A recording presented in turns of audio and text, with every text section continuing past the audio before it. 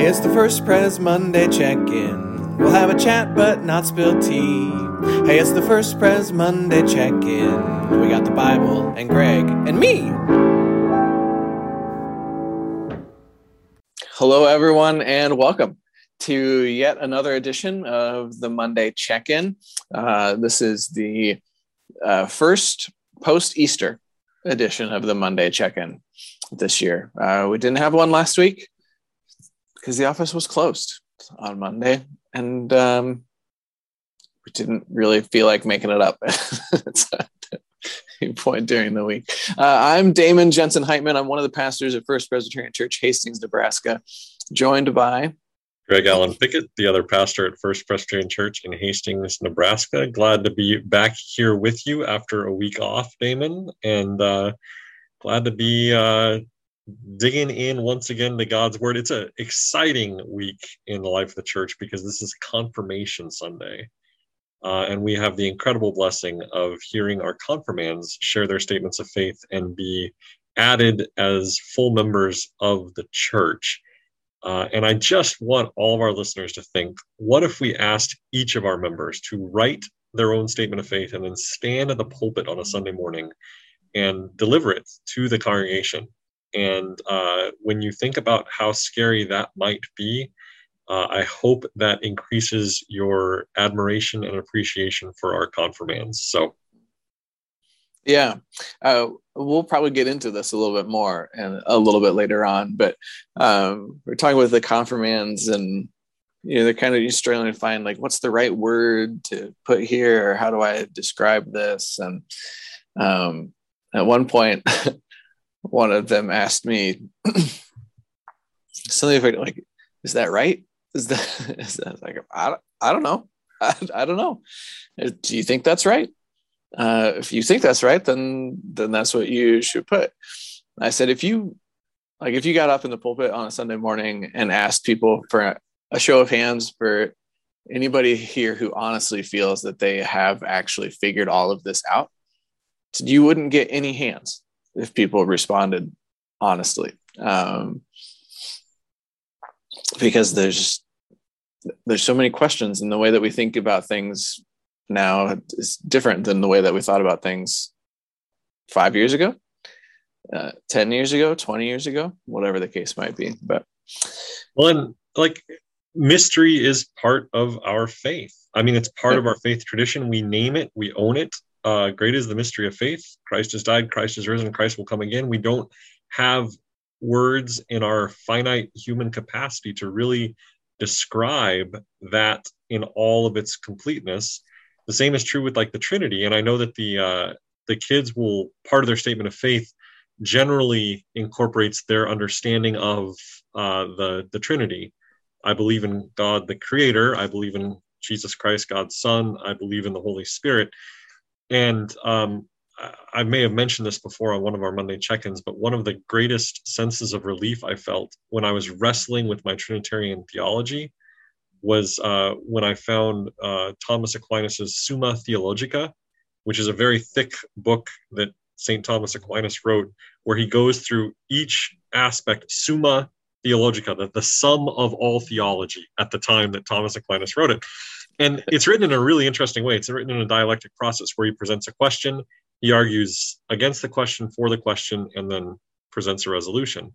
And when he gets to the question of the Trinity, he argues against it, for it, and the resolution is, and ultimately this is a mystery that we cannot fully explain. And I thought, if Aquinas can't fully explain in the Summa Theologica the doctrine of the Trinity, then I think I'm okay, because I'm no Aquinas, right? I'm okay saying this is a mystery we can't fully understand. We can talk about it, and we should talk about it. We should seek to understand it.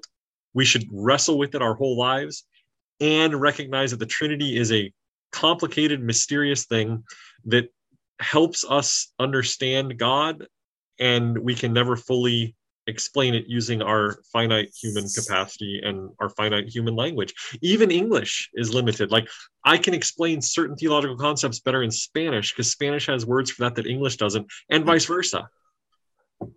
Yeah. Mm-hmm. Yeah. Well, we've jumped directly into the deep end of the pool this morning.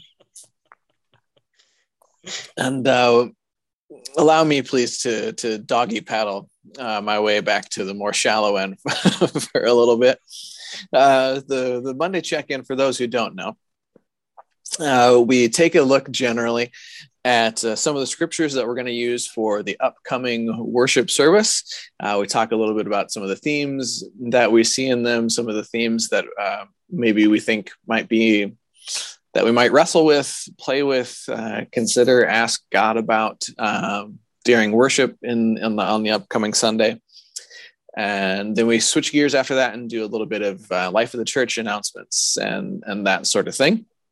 And we oftentimes begin with prayer. Which one of us is doing the opening prayer?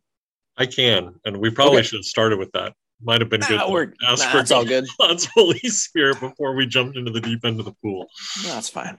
All right, let's pray. Gracious God, thank you for this opportunity to get together and to reflect on your holy word and the call that it places on our lives. Thank you for the divine mystery, which is you, God. And thank you for helping us throughout our lives approach that divine mystery and seek to understand it more. We have a faith that is always seeking understanding, and we recognize that we are reformed and always reforming according to your holy word. And so may our conversation today be enlightening and enlivening and joyful, and may we dig into your word and reflect on what it means for us. In Jesus' name we pray. Amen. Amen. While Greg unplugs his phone, we'll go ahead and start one of the scripture readings. This coming Sunday is Confirmation Sunday. We hope to be confirming some new members of the church, some 8th graders that have been working all year on studying the faith, considering the faith, that sort of thing. And we have a couple of scripture readings to go along with that. The first comes from the book of the Acts of the Apostles, and it's a story that's going to be pretty familiar to folks. It involves a gentleman by the name of Saul, at least for a little while, until he gets a new name by the name of Paul. Now, some people are going to call this a conversion story. Some people are going to say, "Oh, it's not. It's a paradigm shift for Saul." And maybe, but we can haggle over those words whenever we want. So, this comes from Acts chapter 9. Meanwhile, Saul, still breathing threats and murder against the disciples of the Lord, went to the high priest and asked him for letters to the synagogues at Damascus, so that if he found any who belonged to the way, men or women, he might bring them bound to Jerusalem. Now, as he was going along and approaching Damascus, suddenly a light from heaven flashed around him. He fell to the ground and heard a voice saying to him, "Saul, Saul, why do you persecute me?" He asked, "Who are you, Lord?" The reply came, "I am Jesus, whom you are persecuting. But get up and enter the city, and you will be told what you are to do." The men who were traveling with him stood speechless because they heard the voice but saw no one. Saul got up from the ground, and though his eyes were open, he could see nothing. So they led him by the hand and brought him into Damascus. For 3 days he was without sight, and neither ate nor drank. Now there was a disciple in Damascus named Ananias. The Lord said to him in a vision, "Ananias." He answered, "Here I am, Lord." The Lord said to him, "Get up and go to the street called Straight, and at the house of Judas look for a man of Tarsus named Saul. At this moment he is praying, and he has seen in a vision a man named Ananias come in and lay his hands on him so that he might regain his sight." But Ananias answered, "Lord, I have heard from many about this man, how much evil he has done to your saints in Jerusalem. But here he has authority from the chief priest to bind all who invoke your name." But the Lord said to him, "Go, for he is an instrument whom I have chosen to bring my name before Gentiles and kings and before the people of Israel. I myself will show him how much he must suffer for the sake of my name." So Ananias went and entered the house. He laid his hands on Saul and said, "Brother Saul, The Lord Jesus, who appeared to you on your way here, has sent me so that you may regain your sight and be filled with the Holy Spirit." And immediately, something like scales fell from his eyes, and his sight was restored. Then he got up and was baptized, and after taking some food, he regained his strength.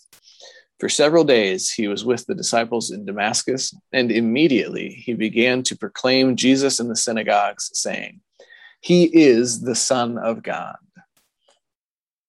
And that's where that story ends. And then we have a few opening verses of the book of Romans, which was a letter written by Saul/Paul, presumably after his paradigm shift or conversion experience. He writes to those gathered in Rome. "Paul, a servant of Jesus Christ, called to be an apostle, set apart for the gospel of God, which he promised beforehand through his prophets in the Holy Scriptures, the gospel concerning his Son, who was descended from David according to the flesh and was declared to be Son of God, with power according to the Spirit of holiness by resurrection from the dead, Jesus Christ our Lord, through whom we have received grace and apostleship to bring about the obedience of faith among all the Gentiles for the sake of his name, including yourselves, who are called to belong to Jesus Christ. To all God's beloved in Rome who are called to be saints, grace to you and peace from God our Father and the Lord Jesus Christ." And that's where that reading ends as well. Greg, what's going on? I see. Now you have me rethinking. I've always called this Paul's conversion, but now you're calling it Paul's paradigm shift, and I think you might be onto something there. But actually, tying back into your sermon on Sunday, how throughout our life, our understanding of our faith and our understanding of God shifts, and so Paul starts this passage in Acts as a religious leader who threats and murders Christians. Still breathing threats and murder against the disciples of the Lord. And he goes to the high priest and asks for letters to go to the synagogues in Damascus so that he can gather up more Christians and bring them bound back to Jerusalem. And Paul really believes in his heart of hearts he's being faithful here. Yeah. Mm-hmm. And God changes his understanding of what it means to be faithful in this moment. Paul's belief is that these followers of the way, they weren't referred to as Christians yet. They were followers of the way, were heretics. There's an interesting. This is a bit of a sidetrack, but there's this interesting thing with breath happening here, that he's breathing threats and murder, and in the gospel of John, and the resurrected Jesus shows up and breathes on the disciples. It's just this idea that the breath, it kind of contains the core of who a person is in some way. Like that, we got breath of God. God breathes life into the mud creatures as well. But that's a side note. Yes, it is a side note. A thoughtful one. Thinking about this scripture, though, in light of the act of confirmation that will occur, the good news is, hopefully, and Damon's been teaching confirmation this year, we haven't had any paradigm shifts that were quite this violent, of our kids getting knocked to the ground and hearing the voice of Jesus coming out of the heavens saying, "Knock it off." And then losing their sight and not being able to eat or drink for 3 days. So that's instead we've had these confirmants commit to 9 months of study and prayer and fellowship to really think about what their faith means to them. And so a little bit different from Paul's paradigm shift, our students over the course of the last 9 months have had a paradigm shift, or at least had a deeper understanding of their faith that they've come to acknowledge and will acknowledge publicly. But then the second half of this story, after Paul has this experience, is the role of Ananias, and the fact that we all need people in our lives who are helping us on the faith journey. And Damon, before we started recording, had pointed this out, that he likes this detail of the story, and that really resonates with me too, and I think also resonates with our confirmands, that Paul will go on to become the greatest missionary the church has ever known, but there have been people all along the way that have helped him on that journey, right? First, it's the men who were traveling with him, who stood speechless, and then they led him by the hand and brought him into Damascus. Without those men, Paul could have stayed blind and struck down on the side of the road and never made it to Damascus. And then without Ananias, Paul would not necessarily have had his sight restored and been able to become this great missionary. And so each step of the way, people have helped Paul in his faith journey. In the same way, I think we'll see that with our confirmands, that their confirmation sponsors and their families and their church family have all helped them in that faith journey, as Paul experienced as well. Yeah, it reminds me of, it must be in Acts, the story of Philip and the Ethiopian eunuch. There's a eunuch traveling, I don't know, from somewhere to somewhere else. And God says to Philip, you should run up to that guy's chariot. And he does, and discovers this eunuch is reading, I think, from Isaiah. He's reading Jewish scripture, which you wouldn't expect a eunuch to be reading, because he's from Africa. He's from Ethiopia. And Philip asked him, like, what are you reading, or do you understand what you're reading? And he says, well, how can I without a teacher? Like, I need someone to help me to understand the scripture, right? And we were talking about, like, the mystery of the Trinity, for example, and what is this? It's one person in three parts. It's different aspects of the same thing. Like, what is going on? I thought that Jesus and God are the same, but they're different, and the Holy Spirit is something also. And the importance of having other folks to have those conversations with, and to bounce metaphors off of. Well, do you think it's like this? I think it's kind of like that, and I think it's like this also. And that we few, if any, of us come to faith in a vacuum, right? That there's, I think, always some sort of relational component, some sort of mentoring component, some fellowship component to it as well. Yeah, and I think that this story of Paul's conversion or paradigm shift is full of people who help him along the way. And I appreciate even Ananias, like, wait, God, you want me to do what now? We know about this guy. He came here specifically to persecute people like me. You want me to go in? Like, he wants to bind me. He wants to tie me up, drag me back to Jerusalem, and put me on trial. Mm-hmm. And I appreciate Ananias' skepticism. Right? But then the Lord answers, go, for he's an instrument I've chosen, and I myself will show how much he'll suffer. And so you've got skepticism followed by obedience, right? So Ananias went and entered the house, and he laid his hands on Saul. Saul had an easier go at it than the blind man that Jesus healed, because there was no spit and mud to rub on the eyes there, right? Mm-hmm. Yeah, I like that. This is Jesus talking to Ananias in a dream, I think.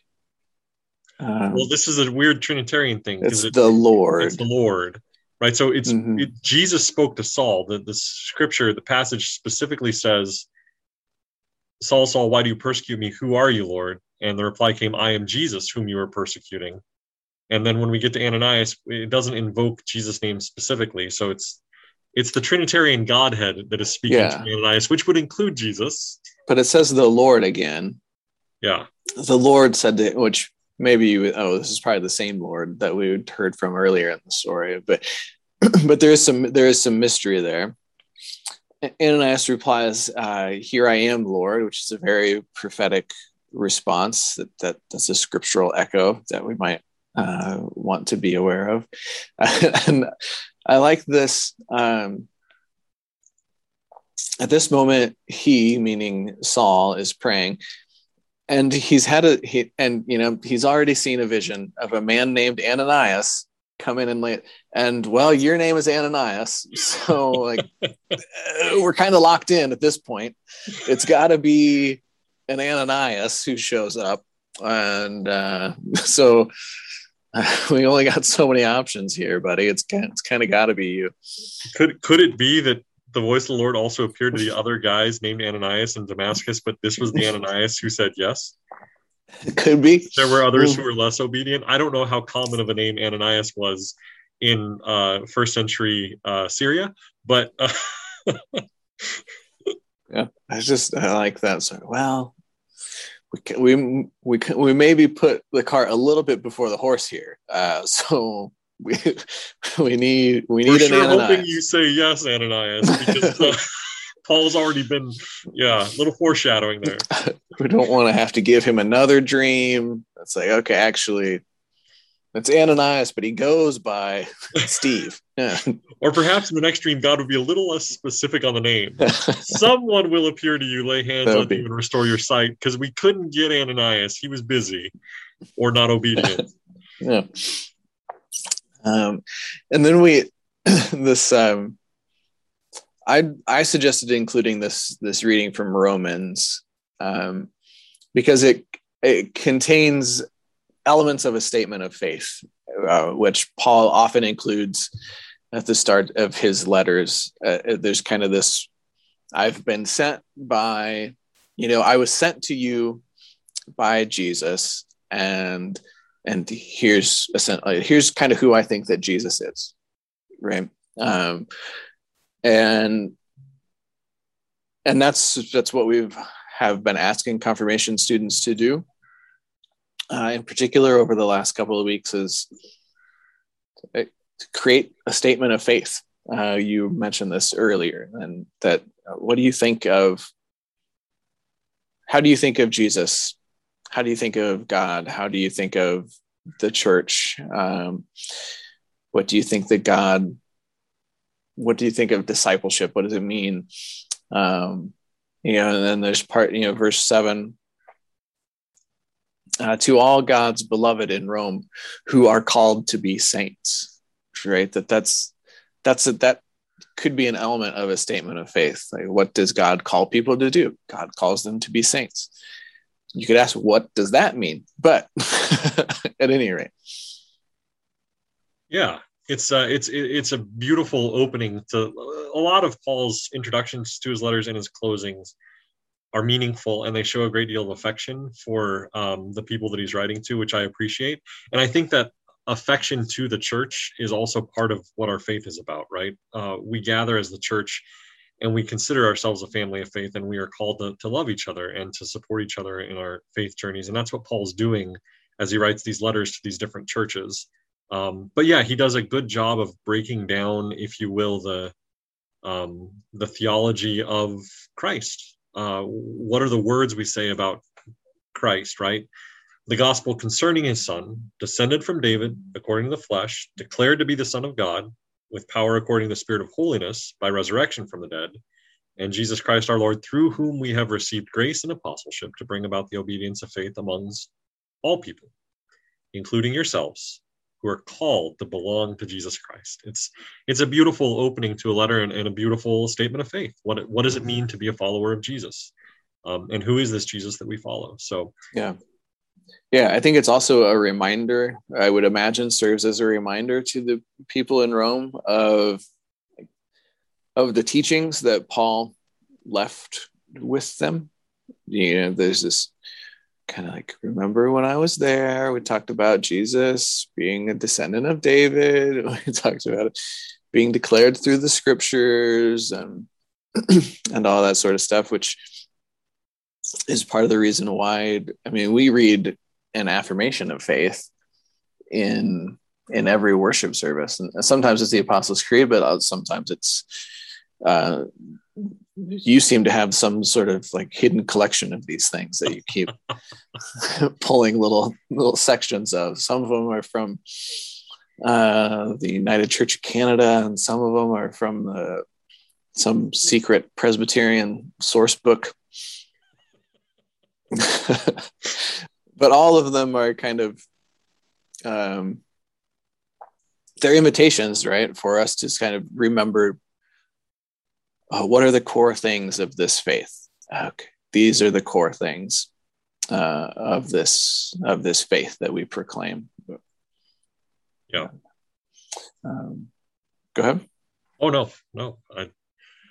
So what you can expect on Sunday will be us reading these scriptures as we normally do, and I'll provide just a very brief, perhaps reflection on the scriptures and an introduction to the confirmands reading their statements of faith, and the core message will be us hearing from those confirmands. And again, I would just encourage you to think about the courage that it takes, as well as the faith that it takes for these young people to write their statement of faith and then to boldly stand in front of the whole church and read it out loud. And so, yeah, it'll be a good Sunday. It's always one of my favorite Sundays of the year. Mm-hmm. Yeah, and it's been really nice. Excuse me. The last couple of weeks, really seeing the mentors dive into working with the confirmands on these statements of faith. It's and of course, inevitably, a confirmand shares something, and then that triggers an idea in your own head of, oh, yeah, I'd never thought of it that way, but yeah, that makes sense, and yeah, and all that sort of stuff. So, I really like what you just said there, Damon, and I just want to point out, and what I sometimes refer to it as mutual mentoring, right? And so the confirmands have these mentors that walk with them through the year. But what I love about our confirmands, as well as about the goofy guy who teaches confirmation class, is the humility to recognize that they're also learning from their mentees. Damon, you have a communion liturgy that you like to use, and you used it on Sunday morning at the 8:30 service, where you talk about we give thanks for the faith of our forebears and the things that they have taught us down the line, and then something along, and how that knowledge comes right back up the line too. And I'm not quoting that perfectly, but I appreciate the acknowledgement of and the reminder that there is a mutuality happening here, and a humility to say that perhaps the wiser people, the people with a few more years experience, have something to learn from the young folks as much as the young folks have something to learn from the wise, from those with a few more years experience, right? Yeah, for sure. So people will discover who the confirmands are on Sunday, and who the mentors have been on Sunday. But I want to mention specifically Steph Brader, who is not a mentor, but she taught the class for the first semester. I'm trying to remember when she taught through December, I think. Did she? I think so. Yeah. But I think so. She taught confirmation class for the first half of the year, and did a really good job, as you would expect, and as she had done for the previous year or two that she taught confirmation. I think that fell into her. I think she taught confirmation for 4 or 5 years at least. Okay. So, yeah, and I kind of feel as though I'm kind of just starting to figure it out. So, So it'll be good. I mean, I've taught confirmation before at previous congregation, but this is a different book. Yeah, but I feel like I'm just kind of, this is how this is supposed to work. I kind of get it now. So it'll be good. It'll be a nice Sunday. So should we change gears? Yeah, let's talk about what's going on in the life of the church. And we continue in our two worship service format. We have an 8:30 service, which is a more contemplative Taizé style of worship, which we're holding in the chapel. And that also includes communion every week. And so if that's more your style, we invite you to join us for that service at 8:30. And then our 10:30 traditional service, as we've mentioned a few times this Sunday, is Confirmation Sunday. It's also a Communion Sunday. We will take communion. And if I'm not mistaken, I think our chancel choir is singing as well. So we hope you can join us on Sunday, either in person or if not, via our live stream. And it's going to be a great day. Sunday also, we have a education hour. And we provide Christian education for pre-K all the way through to adults. What's going on with that, Damon? Well, I can tell you that the forum, which is we oftentimes think of it as an adult class, but it wouldn't necessarily have to be, I guess. I don't know. So Dr. Dorothy Dean, who is a religion professor at Hastings College, has started a 3-part forum series taking a look at the intersection between ecology and theology, or eco-theology. And so she led a session this past Sunday, taking a look at sort of ecofeminism and taking a look at the sort of historic ways that human beings have understood the natural world and related to the natural world, and sort of asking, like, are there other ways that we can take a look at this relationship between these two things, or these things that we perceive as being two different things. But that's probably part of the conversation. And so that has been recorded. Processing the video. We'll get it up on YouTube soon. And she has 2 more sessions. So this coming Sunday, I think, is taking a look at animals and theology. So how do we understand animals through a theological lens, through scripture, through church, historic interpretation, those sorts of things as well. So that's this coming Sunday, 9:15 in the Lydia room. All right. And of course, we have another adult ed opportunity, which we call Heirs Apparent. It's a group that meets and does a Bible study. They're in the middle of a study that was written by Adam Hamilton, who's a pastor out of Methodist Church in Kansas City, writes some good curriculum. So that's going on as well. So lots of great opportunities on Sunday morning to exercise our minds, and hope you can join us for those. We're continuing with our Wednesday night programming as well, Wednesday Night Live. We've got programming, a Bible study and rec time for kids that start at 4 o'clock. That's kindergarten through 5th grade. And they roll into a meal that starts at 6 o'clock. We invite our middle school and high school kids to join them for that meal. And then following that, we have youth group and youth choir and youth bells. But it's a good opportunity on Wednesdays. And really anyone's welcome to come down and eat with us on Wednesday night. So if you're hungry on Wednesday night and don't want to make dinner, come down and sit at a table with a bunch of really wonderful, insightful, fun, energetic kids. It's a delight to be there on Wednesday nights. So and that will be running for a few more weeks, and then we'll wind down our programmatic year. But that doesn't mean that the church winds down. We've got some really exciting things on tap for this summer as well. So stay tuned for that. Yeah. Excuse me. Should be good. Is it closing prayer time? I think it is. Okay.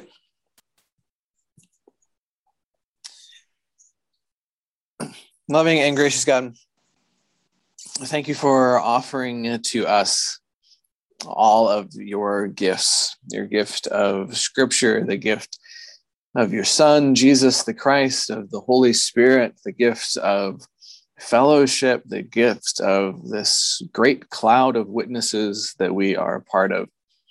Thank you for all of the ways that you reach out to us, attempt to teach us, to show us, to lure us, to call us, despite our limited natures. Thank you, God, for all of the ways that your wisdom has been revealed, all of the ways that we have been supported, that we have been challenged and nurtured to grow in you. In your gracious and loving name we pray. Amen. Amen.